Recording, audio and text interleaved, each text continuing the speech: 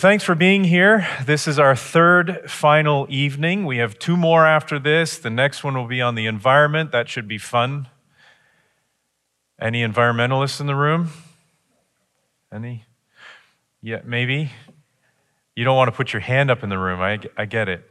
I get it. And then the final night will be on the subject of death and how our culture is responding to death. But I think I'm going to cut that one short, depending on whether or not you all submit questions for the last night. So depending on questions that come in, and those questions could be from the whole range of these sessions, things that we've looked at, things that we've talked about. We're not going to ask questions like, why is the sky blue? We didn't talk about that, so we're not going to deal with that, right? But from all 10 evenings, or I guess 9 evenings at that point, if there are things that you need clarified or you'd like discussed, submit them. My email address, I sent out an email today. It should be on there. Just submit them through email or even text me. I don't have my number up here tonight because we're not going to have time. I can guarantee that. But either way, feel free to submit questions for the last evening. Okay? Before we start, we're just going to ask the Lord again to help us tonight to be our primary teacher. So let's pray. Lord, we're thankful that the Holy Spirit is the one you said would guide us into all truth and would prepare us for the world that we are called to live in, the world we are called to be missionaries to. And just like the Holy Spirit led the apostles and led them in writing down Scripture for us, we know that the Holy Spirit still illuminates our minds, reveals truth to us through your word, and teaches us and trains us to be able to live in our time with our culture. So Lord, be our guide tonight. Teach us, guide us, shepherd us, and through your word and through history and through all that we can learn. We just ask that you will be our guide. Convict us where we need to be convicted. Recover us, restore us where we need to be restored. Forgive us where we need to be forgiven. And Lord, we just pray that you will provide comfort and encouragement tonight to us as well. We know that you win in the end, that you are king over all. We come to this session with that reminder, and we just ask that you will guide us in all truth. In Christ's name, amen. Okay, well, I want to start tonight with a nugget from C.S. Lewis, which I came across this week from Mere Christianity, which is something that we've been talking about almost every week.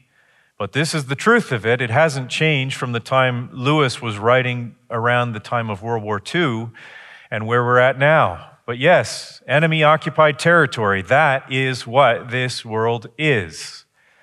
Christianity is the story of how the rightful king has landed. Isn't that good news? The rightful king has landed. You might say landed in disguise, and is calling us to take part in a great campaign of sabotage. That's what we're called to do. We're called to just tinker with the way the world wants to be without God. And again, a great campaign of sabotage because the king has landed. He has already come. He's already died and risen again. And he's coming back. He's coming again. And we're supposed to be about the business of being dropped in enemy-occupied territory, the business of sabotaging the enemy and what they're trying to do. That's good news. I think it's almost a humorous way of putting it, but it's true. That's what we're called to do. That's your mission. That's my mission. Well, tonight we are going to begin a conversation on government has to begin with a discussion about the conscience. Okay, so Romans 13, we're going to end up here at some point tonight, but Romans 13, verse 5, Paul says, therefore, one must be in subjection not only to avoid God's wrath, but also for the sake of conscience. We are facing not so much a hard totalitarianism, but what Rod Dreher called a soft totalitarianism. He said that hard totalitarianism depends on terrorizing us into surrendering our free consciences. Soft totalitarianism uses fear as well, but mostly it bewitches us with therapeutic promises of entertainment, pleasure, and comfort, including, in the phrase of Mustafa Mond, Huxley's great dictator in Brave New World, Christianity without tears. That's what the prosperity gospel is promising as well, isn't it? And it fits right into our culture. Come to Christ, he'll give you wealth and health and fame and whatever you want. After all, you can do all things through Christ who strengthens you. That's a Christianity without tears. That's what our soft totalitarian world wants to offer us. But that's not what we have been called to. We have to begin with the subject of the conscience. Because after all, as Christians, we have to remain, this is what integrity is, but we have to remain true to our conscience. Now, we're going to discuss this and clarify this somewhat. But the conscience is at stake when we look at the government and its power.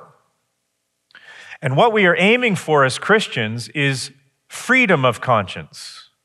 That in itself ought to be cause enough for religious exemption. If my conscience is offended, I am going against Scripture to force someone to go against their conscience, and we're going to notice that. Freedom of conscience is a biblical principle. First of all, we want to notice in Scripture that conscience is the inner awareness of right versus wrong. So we see that in Romans 2, when the Gentiles who have no law, Paul says, by nature do what the law requires. They are a law to themselves, even though they do not have the law. So even atheists know that stealing is wrong. Even atheists know that selfishness looks ugly. Even atheists don't like pride. Where does that come from? They're a law to themselves, Paul says, even though they do not have the law. They show that the work of the law is written on their hearts, while their conscience also bears witness. And their conflicting thoughts, either, here's something we need to know about it, it accuses or it excuses them. It either accuses or excuses the Gentiles who do not know the Scriptures or the law of God. Well, that's interesting because that's what sets us apart from the animals. That inherent knowledge of right from wrong. God put that in us. It's an inner witness in us that there is a coming day when there will be ultimate justice and God is going to judge the world and set the world right again. Our conscience is a witness to that. Secondly, our conscience is an aspect of the heart. This is important. This is important. We see this quite often in the Old Testament when narratives are given about our conscience. For instance, when David was in the inside of the cave, when Saul came in to use the bathroom, and David's men were saying, kill him, and he cuts off a piece of his robe, and it actually says that David's heart struck him. It smote him, it struck him. Not his mind, but his heart. His conscience crushed him. So it is a matter of the heart, not merely intellectual knowledge. The heart is far more, or the heart reveals far more than just what we know with our minds. In other words, you can know certain things with your minds and still feel guilty when you do them because of your conscience. What is in the mind doesn't always get to the heart that quickly. The conscience affects our deepest emotions, gives us our sense of right and wrong.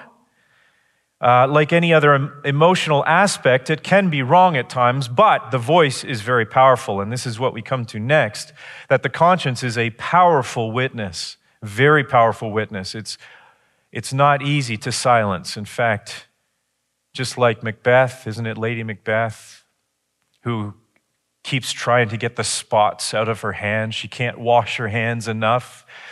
She's crying out that they rid themselves, that they're cleansed, and she can't. Why? The conscience is bearing down on her. I think Edgar Allan Poe, The Telltale Heart, it was the same thing. He couldn't stop that beating heart under the floorboards of the murdered man, the man that he'd murdered. It just kept beating louder and louder and louder. What was it? The voice of conscience. And so Romans 2 again, while their conscience bears witness. John says in 1 John 3 that whenever our heart condemns us, condemn is a very powerful accusatory word, like a prosecutor who is accusing the defendant of something. Whether right or wrong, the conscience is a powerful voice. In fact, David says in Psalm 32 about his conscience, what it was doing to him. He says, when I kept silent, when I tried to hide my sin with Bathsheba and murdering her husband and committing adultery, when I tried to keep silent, my bones wasted away through my groaning all day long. He was actually, his physical health, his mental health, his emotional health, every aspect of his health was affected by a guilty conscience. It's a powerful witness. Next, the conscience requires guidance. It's not always right. It's possible to not feel condemned when I'm doing wrong if my conscience is misguided. It's also possible to feel condemned when I'm not doing wrong. So the conscience doesn't always reflect actual guilt or innocence. We need the Word of God to guide us in that. And that's what Romans 14 is all about, as Paul is trying to work this out in the Christian community. And then 1 Corinthians 8, he's doing it at a separate church as well. It's a matter of conscience that he's trying to work out. And he's trying to teach Christians not to offend another Christian's conscience. They might be weak in a certain area. They might need guidance in a certain area. That's true, but we have to be patient as people's conscience is built up through the Word, but it needs guidance. It needs to be guided by Scripture. It's not necessarily wrong because we feel it's wrong, not necessarily right because we feel it's right. However, Paul makes very clear in Romans 14 that we should never go against our conscience. If it feels wrong, don't do it. If you can't do it with confidence before the Lord, if you can't do it from an aspect of faith, true confidence before God, don't do it, because to you it's sin. Next, there is nothing like freedom of an uncondemning conscience. At the end of David's 32nd Psalm that we just referred to, he says, many are the sorrows of the wicked. Yes, their conscience condemns them all the time. But steadfast love surrounds the one who trusts in the Lord. This is a man who has confessed his sin. He has repented. And while he might be feeling the consequences of that sin under a loving God that doesn't want him to keep committing sin and wants to teach him that sin hurts, yet David now can say, the steadfast love surrounds the one who trusts in the Lord. Be glad in the Lord and rejoice, O righteous, and shout for joy, all you upright in heart. It's the gospel of Jesus Christ that ultimately clears our conscience of guilt and accusations. It's only through the death of Jesus and his resurrection that any of us here tonight can be washed of our stains, can be washed of our sin. And the Hebrew writer in Hebrews 10 could say, therefore, brothers, because of the sacrifice of Jesus, since we have confidence to enter the holy places by the blood of Jesus, by his sacrifice, by the new and living way that he opened for us through the curtain, that is, through his flesh, and since we have a great priest over the house of God, let us draw near with a true heart in full assurance of faith, with our hearts sprinkled clean. Notice hearts are being linked here with the conscience. Our hearts sprinkled clean from an evil conscience and our bodies washed with pure water. That's actually a very informative statement inside its context, because what was the Hebrew writer trying to do? The Hebrew writer was trying to get people to bear up under and endure the sufferings of a totalitarian government. Basically, Christians had no rights in the context that the Hebrew writer was writing into. They were suffering a lot, and some of them were saying, you know what, probably not worth it. And the writer is actually saying, it is worth it. Why? Because you have something no one else in this world truly has, and that is the freedom of a clean conscience. And no one can take that away from you, not even a totalitarian government. So if someone sticks a gun to your head and says, do this or do that, kill this person or go against your conscience in whatever way, we'd rather die then do that, because there's nothing more joyful than having a clear and a clean conscience. Yet, a clear conscience must be maintained and protected. This is Romans 14. I already alluded to this already, but Paul actually says in Romans 14:23, but whoever has doubts is condemned. Okay, if you have doubts about something, I'm not really sure about this, don't do it. Because the eating is not from faith. In other words, there's no confidence that what I'm doing, in this case it was about eating meat that had been involved in idol sacrifice at some point. Don't do it if there's no confidence before God. For whatever does not proceed from faith is sin. That is a principle that every Christian should learn and know. If you cannot do it with a clean conscience, don't. No matter what kind of coercion comes, it's not worth it in the end. A Christian cannot serve God with a guilty conscience. A Christian must walk with a conscience that is informed and clear. That's beautiful. Doesn't mean we're perfect. No, the gospel, 1 John 1, the blood of Jesus, his son, cleanses.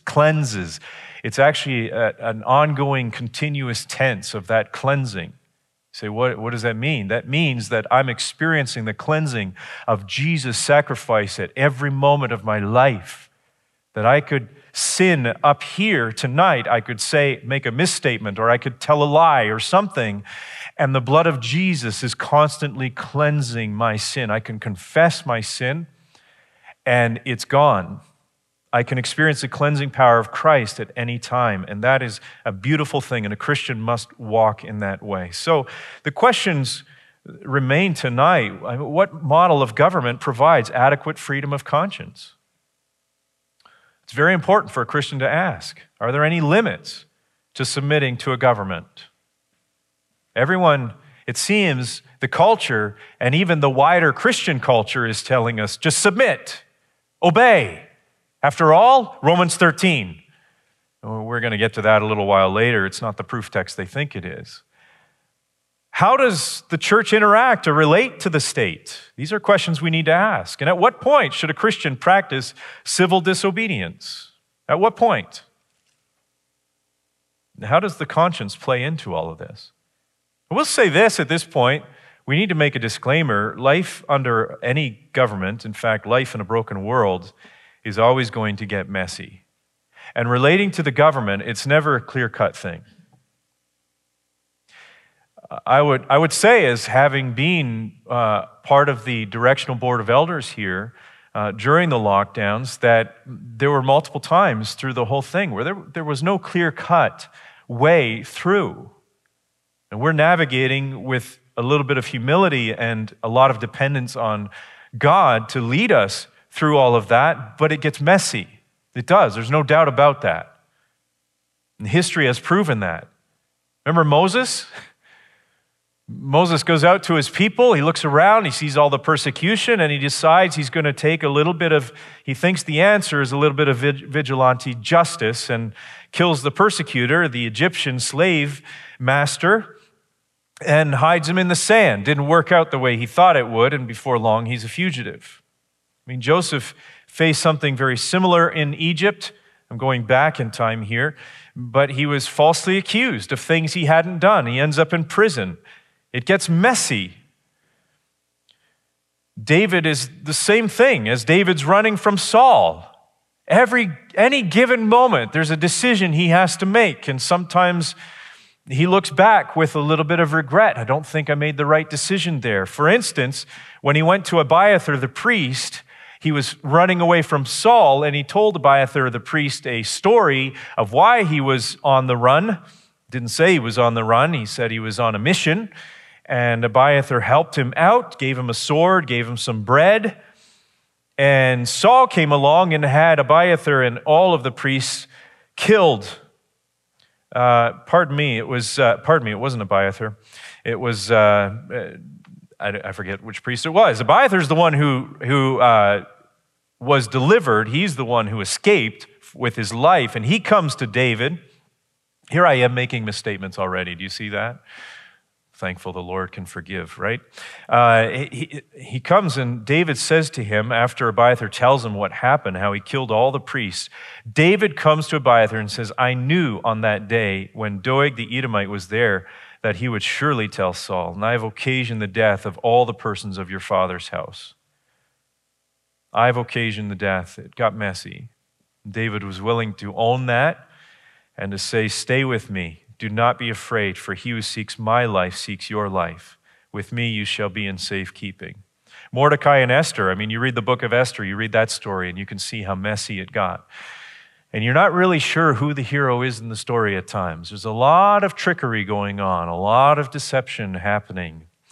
It gets a little messy. Dietrich Bonhoeffer in World War II is a more recent example of this. But he was a German theologian who tried to unite the German church against Nazi propaganda when Nazi propaganda was actually popular, even inside the church, as some new kind of theology. And they had convinced people because they used the writings of Martin Luther, who in the end of his life was very anti-Semitic, or sounded very anti-Semitic. He was very angry. I would say he was anti-Semitic at the end of his life, and Hitler used those to his advantage and turned the German church against the Jews. And Bonhoeffer knew this is not scriptural, this is not right, this is not of God, this is not Christian, this is not the Christian gospel. He even warned people of calling a single individual dear leader, Führer.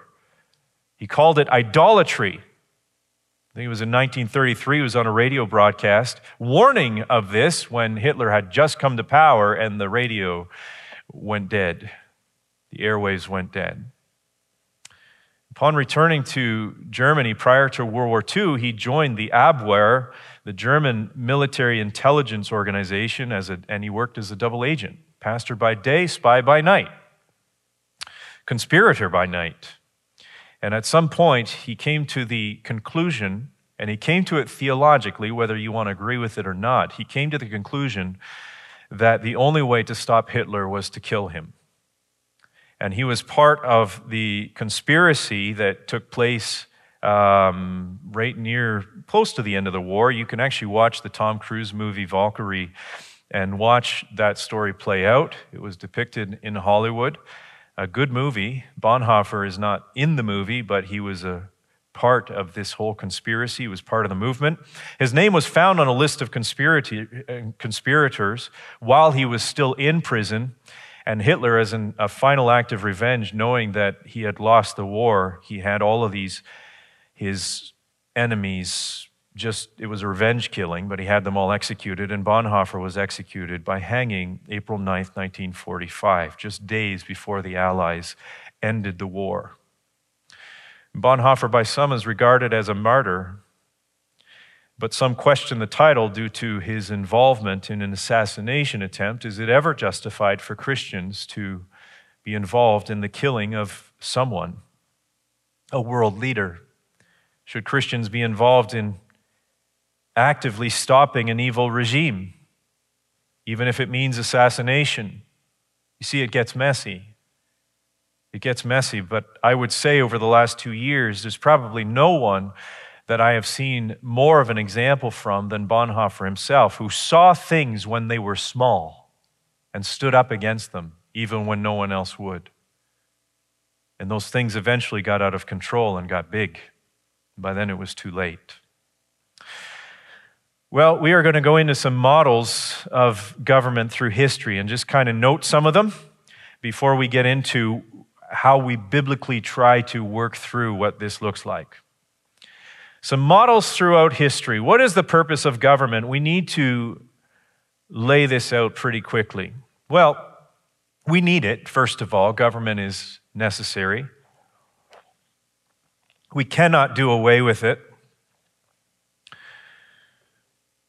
Peter and Andrew Schiff, who were a couple of economists, they wrote and they said, as simple societies grow more complex, which they do over time, there inevitably arises the need for some central authority. So last week's session on the economy leads to this week's session of we need government to keep us, within the bounds, right? It's kind of like having a referee. The purpose of government is to provide justice and protection for a free society. This includes setting up and enforcing law and order within society and providing protection from foreign enemies who want to take our goods and our assets. In both cases, that's what government is for. This requires empowerment, and that's risky because we have to empower a government. We have to give them authority in order to keep people in bounds, to call a foul foul. And such power has to be limited for the good of society. Lord Acton, a British politician near the end of the 19th century, was the one who famously said that power tends to corrupt. He was not just a politician, he was a student of history. And his observations from history was that power tends to corrupt. And absolute power corrupts absolutely. Great men are almost always bad men. Well, I would change that just slightly and say great men are always bad men. Why? Because all of us start from a default of sin. We are born sinners.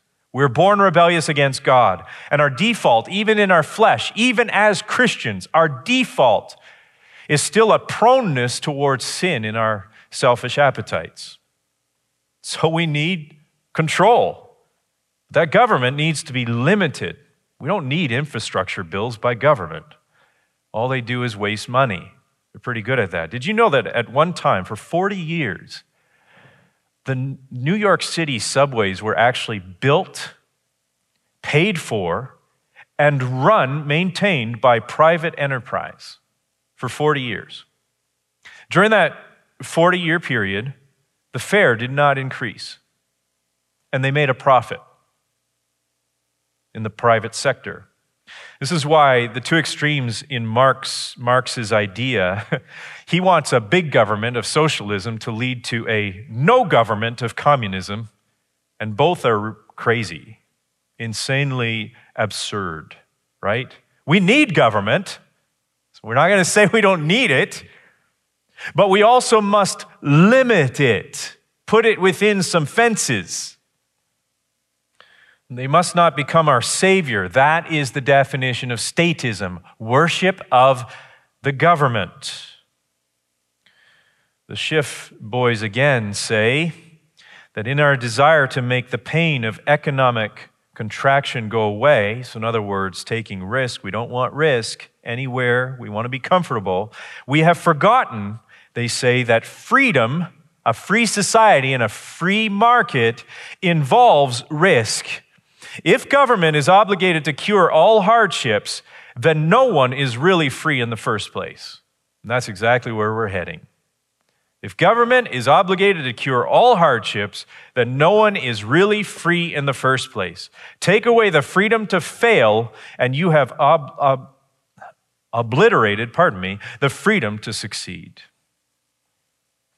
All right, very quickly, the Old Testament, we'll just look at this briefly in survey form, but Genesis 1:28, when God blessed them, God blessed the two first created beings, human beings, and said, "Be fruitful and multiply, fill the earth and subdue it, and have dominion," notice that word, "over the fish of the sea and over the birds of the heavens and over every living thing that moves on the earth." There's no one else around, but he has given an embryo form of government. He has mandated, commissioned Adam and Eve to govern his world, to take care of it, to manage it. Again, we see that in Genesis 2 when he puts Adam and Eve into a garden to tend it and to care for it and so on. It's the same idea. And then he has Adam name all the animals and so on, put them in categories and things like that. It's really an embryo form. But government really comes on the scene in Genesis 9 when Noah comes out of the ark, and for the first time we hear God say that whoever sheds the blood of man, by man shall his blood be shed, for God made man in his own image. Now, this is not the first time murder has occurred in the world. It's occurred long before now, but this is the first time we hear God laying down a law that would require a consequence, law and order. And if we keep going, we see the Mosaic covenant. So when God gives the 10 commandments and then the following 600 plus stipulations that come with that law. It's interesting to note that the way God or Yahweh gave those commandments was really in the form of what is known as a vassal or suzerainty treaty. So this was the kind of treaty in the old days, the ancient Near East, when a weaker country becomes subject to a stronger country, or they become a vassal to a stronger country. So maybe a weaker country, calls out to a stronger king and says, "Help, please, we're being bullied, we need help." And the stronger king comes along, wipes out their enemies, and they say, "Thank you very much." Oh, no. Now that I have defeated your enemies and I have saved you, and there would be a decree given, and it would start with an introduction. "I am so-and-so, King so-and-so, and this is what I have done for you." This is what the treaty looked like. It had a form to it. And out of that came a contract or a covenant. That's where we get covenants from, even with marriages and so on. But a covenant would come out of that to say, "I'm the king. We are going to set up the society. Now that I've saved you, this society is going to be set up under my rules, my laws that are based on my wisdom." In this case, Yahweh's the king. God is the king, right? And he is the one, he starts out in Exodus 20, God spake all these words, "I am Yahweh, your God, who brought you out of the land of Egypt, out of the house of slavery." There it is. He's announced himself, who he is. He's announced what he has done. And then he says, "You shall have no other gods before me," and so on. And so a good king announces himself, announces what he has done, and he makes these people a vassal or servants, a servant nation to himself. That's what they did. And for the longest time, Yahweh was king. And under him were judges like Joshua. And then after Joshua, there are a series of judges. And as you read through the book of Judges, you see just this downward spiral of society through it all, in which it becomes really apparent something's off, something's really wrong. They keep turning away from the true king of Israel. They keep turning away from the Lord Yahweh. If they can't see him, they can't hear him, and nobody's around to tell them about him. They forget about him and they just go do their own thing. And before long, it becomes very apparent at the end of Judges that in those days there was no king in Israel, no visible king. And everyone did what was right in his own eyes. Thus the need for government. Well, that led to Samuel and the people under Samuel saying, "Give us a king. We want to be like all the other nations. This will solve our problem." Truth is, God had this in mind all along. Through the line of Judah would come the King of Kings. Isn't that wonderful? But in so doing, they still were guilty of rejecting the king, who they could not see, for a human king that they thought they would put all their hope in, right? Their confidence in, a human king. And that kingship would lead to unchecked power. And Samuel, you can read it for yourself. And what is it, 1 Samuel 8, I believe, where Samuel warns the people about what will happen when a king takes over. He will take everything from them. And that's exactly what happened throughout Israel's history. As well, David was a servant king. He was a king that trusted God, and he served under God as the true king. But after him, there were a lot of people that had a lot of kings that were power hungry and prideful. And so what did God send? This is interesting. We need this. This is key. What did God send to speak to those power hungry totalitarian kings? He sent prophets. These prophets were not merely there to tell the future. We always think in our modern church age of prophecy as being that which tells the future. That's not what these prophets were there to do. They were there to speak truth to power. That's what they did. They were the conscience of the king. And so the king would do something, and the prophet would come along and say, "King, you are out of bounds. That is not your God-given sphere of authority."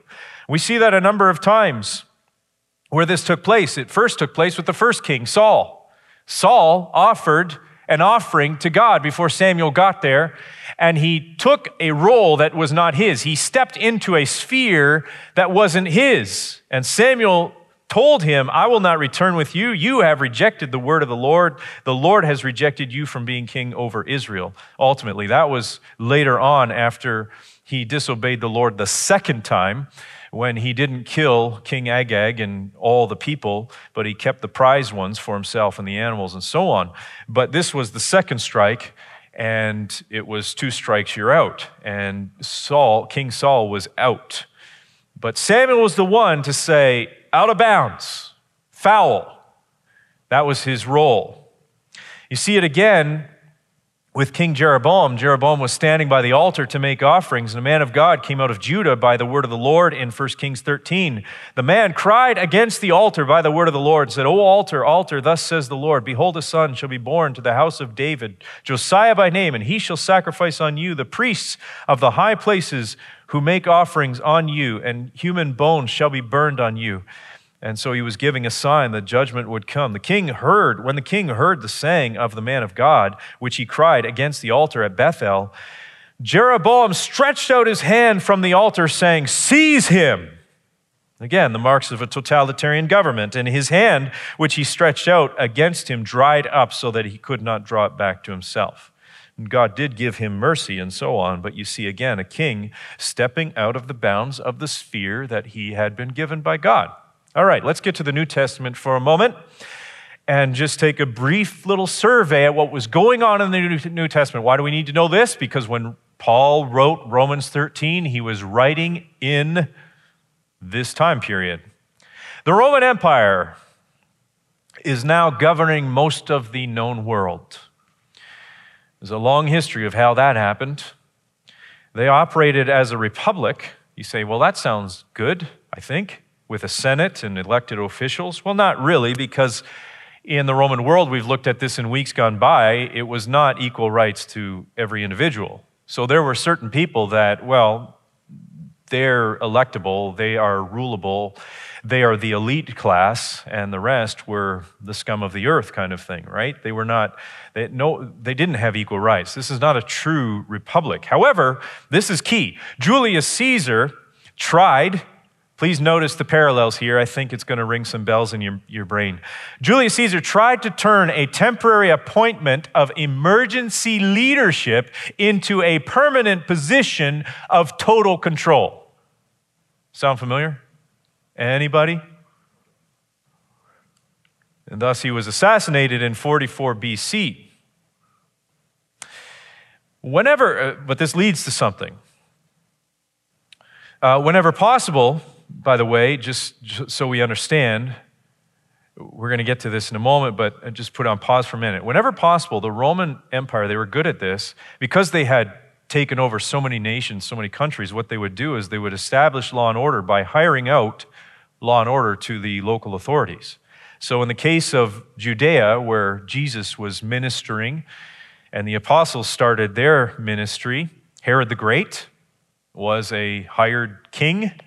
There was the high priesthood in Jerusalem, and there was the Sanhedrin, which was kind of like a Supreme Court for the Jews as well. Those three, and you see all three taking part with the Roman governor Pilate as well in the crucifixion of Christ. All that is true. However, at the time of Christ, Caesar Augustus, formerly Octavian, is emperor at this point. And after him, Tiberius, Caligula, Claudius, Nero, Vespasian, Domitian. And some left the Jews and Christians alone, and some chose not to and persecuted them severely. But in ancient cultures, this is key, and this goes back to Julius Caesar for a moment, who was assassinated in 44 BC. In ancient cultures, the rulers claimed that their claim to power was linked to the gods.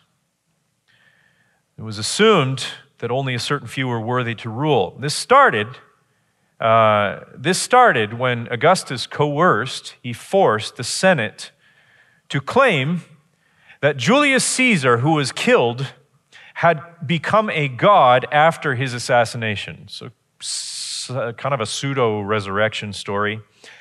There's actually a resurrection story about Nero that was going around as well. People were haunted by Nero, thought he was alive and well still.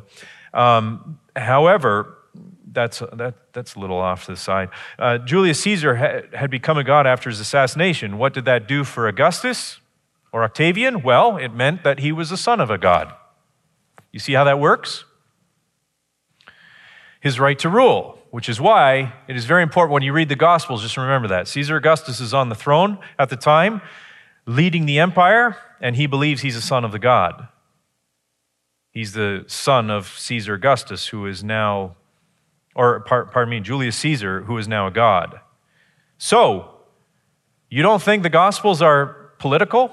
Of course they are. Just read Matthew and Mark, and you'll notice what's happening over and over again. What are Matthew and Mark trying to say? I mean, you got the centurion right at the end when Jesus is on the cross, watching the earthquake, watching what's going on, listening to Jesus' words, and saying, truly, this is the Son of God. You have John writing about Thomas, who falls at Jesus' feet, seeing him in his resurrection form, saying, my Lord and my God. That is not just a spiritual statement, folks. That is a political statement. And you see it in the historical context in which it stands. You recognize it. That's why, again, people today saying, well, what the government is doing is not necessarily persecution because it's not against the Christian faith. It doesn't matter if it's against the Christian faith or not. If Christians cannot operate in this world according to their conscience as guided by the Word of God, then anything that opposes that is persecution. Doesn't matter what the intentions are. It's persecution. Here's one other thing I want to notice is the denarius, which was a Roman coin minted in Gaul with Caesar's image and an inscription claiming his divinity. Coin, image, didn't say in God we trust. It was saying something like in Caesar we trust. So again, the definition of statism. In contrast, Jewish coins had no images. Can you guess why? Because of the second commandment.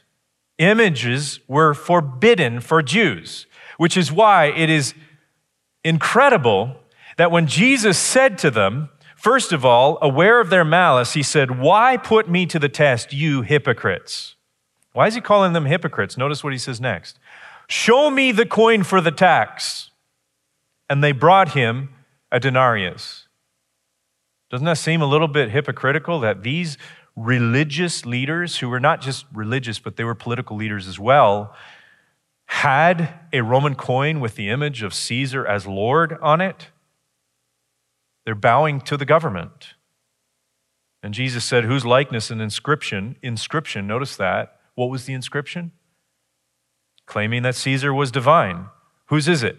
And they said, it's Caesar's. And he said to them, therefore render to Caesar the things that are Caesar's, and to God the things that are God's. When they heard it, they marveled, and they left him and went away. Jesus came into the world and preached a new kind of empire. It's called the kingdom of God.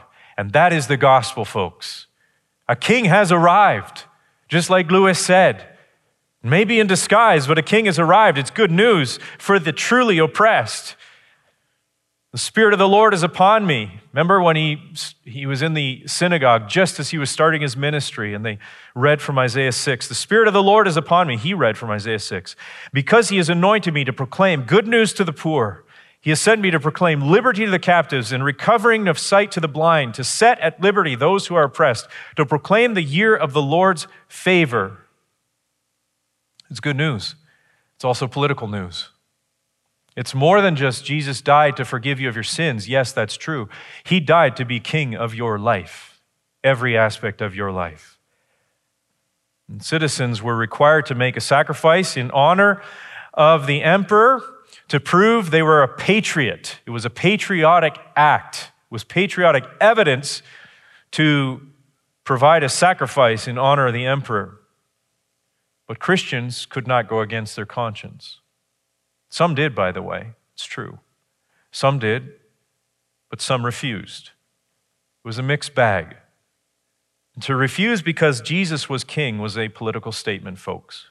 I hope that's becoming clear. The Christian religion was outlawed. Not merely because they were preaching that Jesus died for your sins, because they were preaching that there's another king.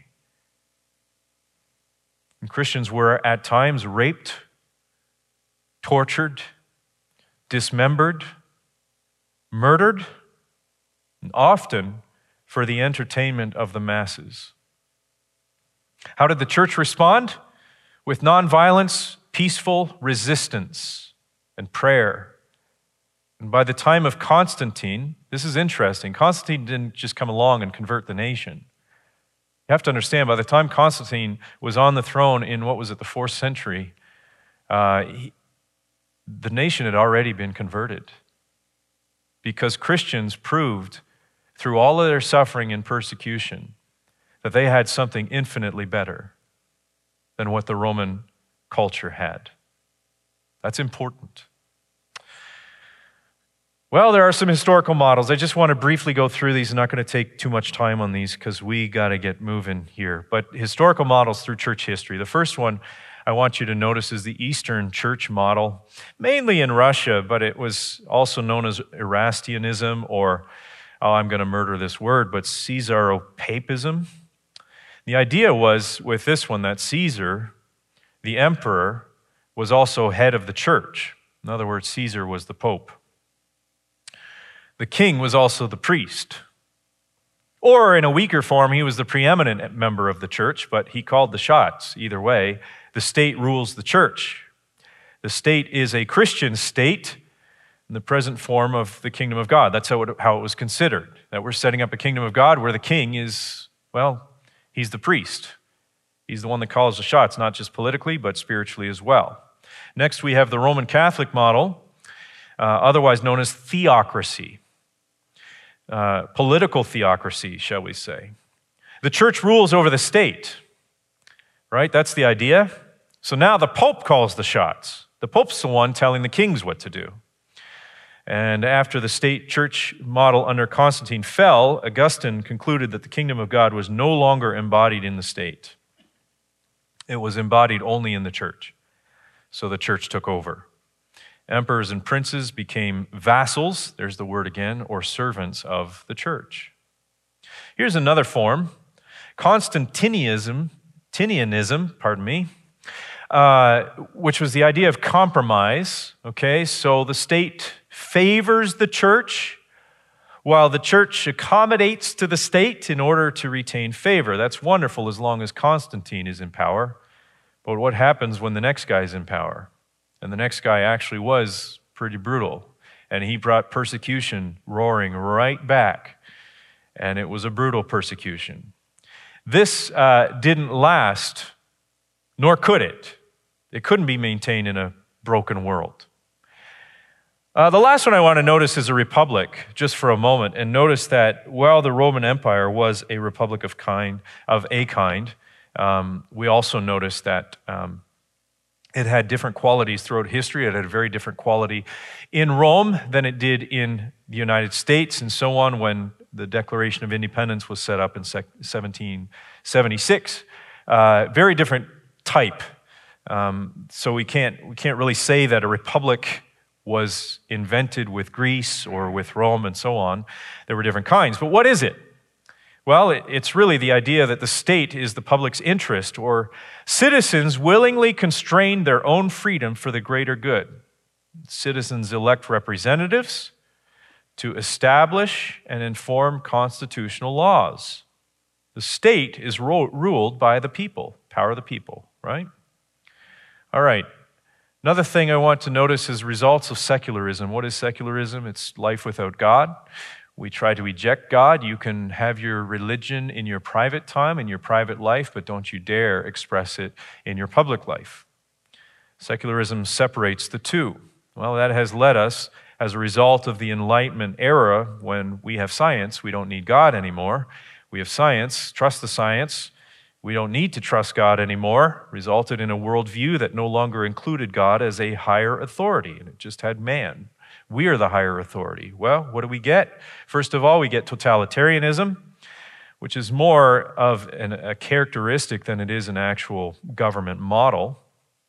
It kind of models the rest that I'm going to point out here, but it controls all aspects of the individual. So it's not merely controlling, your public life, it's controlling your soul. It wants your soul. Censorship, terrorism, and these days with the soft form of totalitarianism we talked about, it's all about rewards, right? You want to go certain places, you have to have certain things. You want to have certain privileges, you have to jump through certain hoops. That's soft totalitarianism. And you have to think a certain way. If you disagree with statements like love is love, or you can love who you want, well, you're not going to get into certain areas of power. You're not going to have certain jobs. You're going to be shut out. That's soft totalitarianism. It's after your soul. It's saying, you better believe what we believe. You better believe what the establishment believes. Here's the next one, fascism. You probably heard this. All right, this is why it's not cool to call people, fascist, socialist, communist all in the same sentence because they're kind of the opposite of each other. So we're not going to do that, right? But fascism is a political regime that is driven by national pride, often with racial undertones, or overtly racial, right? As in the Nazis. The Nazis were a fascist society, seeking to exalt nation over other nations and over other races, and suppressing opposition, forcing economic and social order. So it's still totalitarian. Of course, the cultural Marxists made the term fascist to mean something completely different. If you're a white male, the father, cisgender of your home, they say you're a fascist, but that's not the case. Next, we have socialism, and we've looked at these other nights, so I'm just bringing them up again just to note them. Again, this is a system of collective government ownership and administration of production. In other words, the government controls everything. And the distribution of goods. And Marx believed that this would have to be a necessary step towards an actual communist utopia, which is the last one, communism, which is a system where all goods are owned in common and available to all. We just share everything because we're all good. Naturally, we're just instinctively good. It's really our situation, our financial circumstances that have made us bad, right? And communism will require the elimination of private property, and the state at this point has supposedly withered away for this to be possible. So Marx goes from big government to no government, which again is absurd. It's not going to work.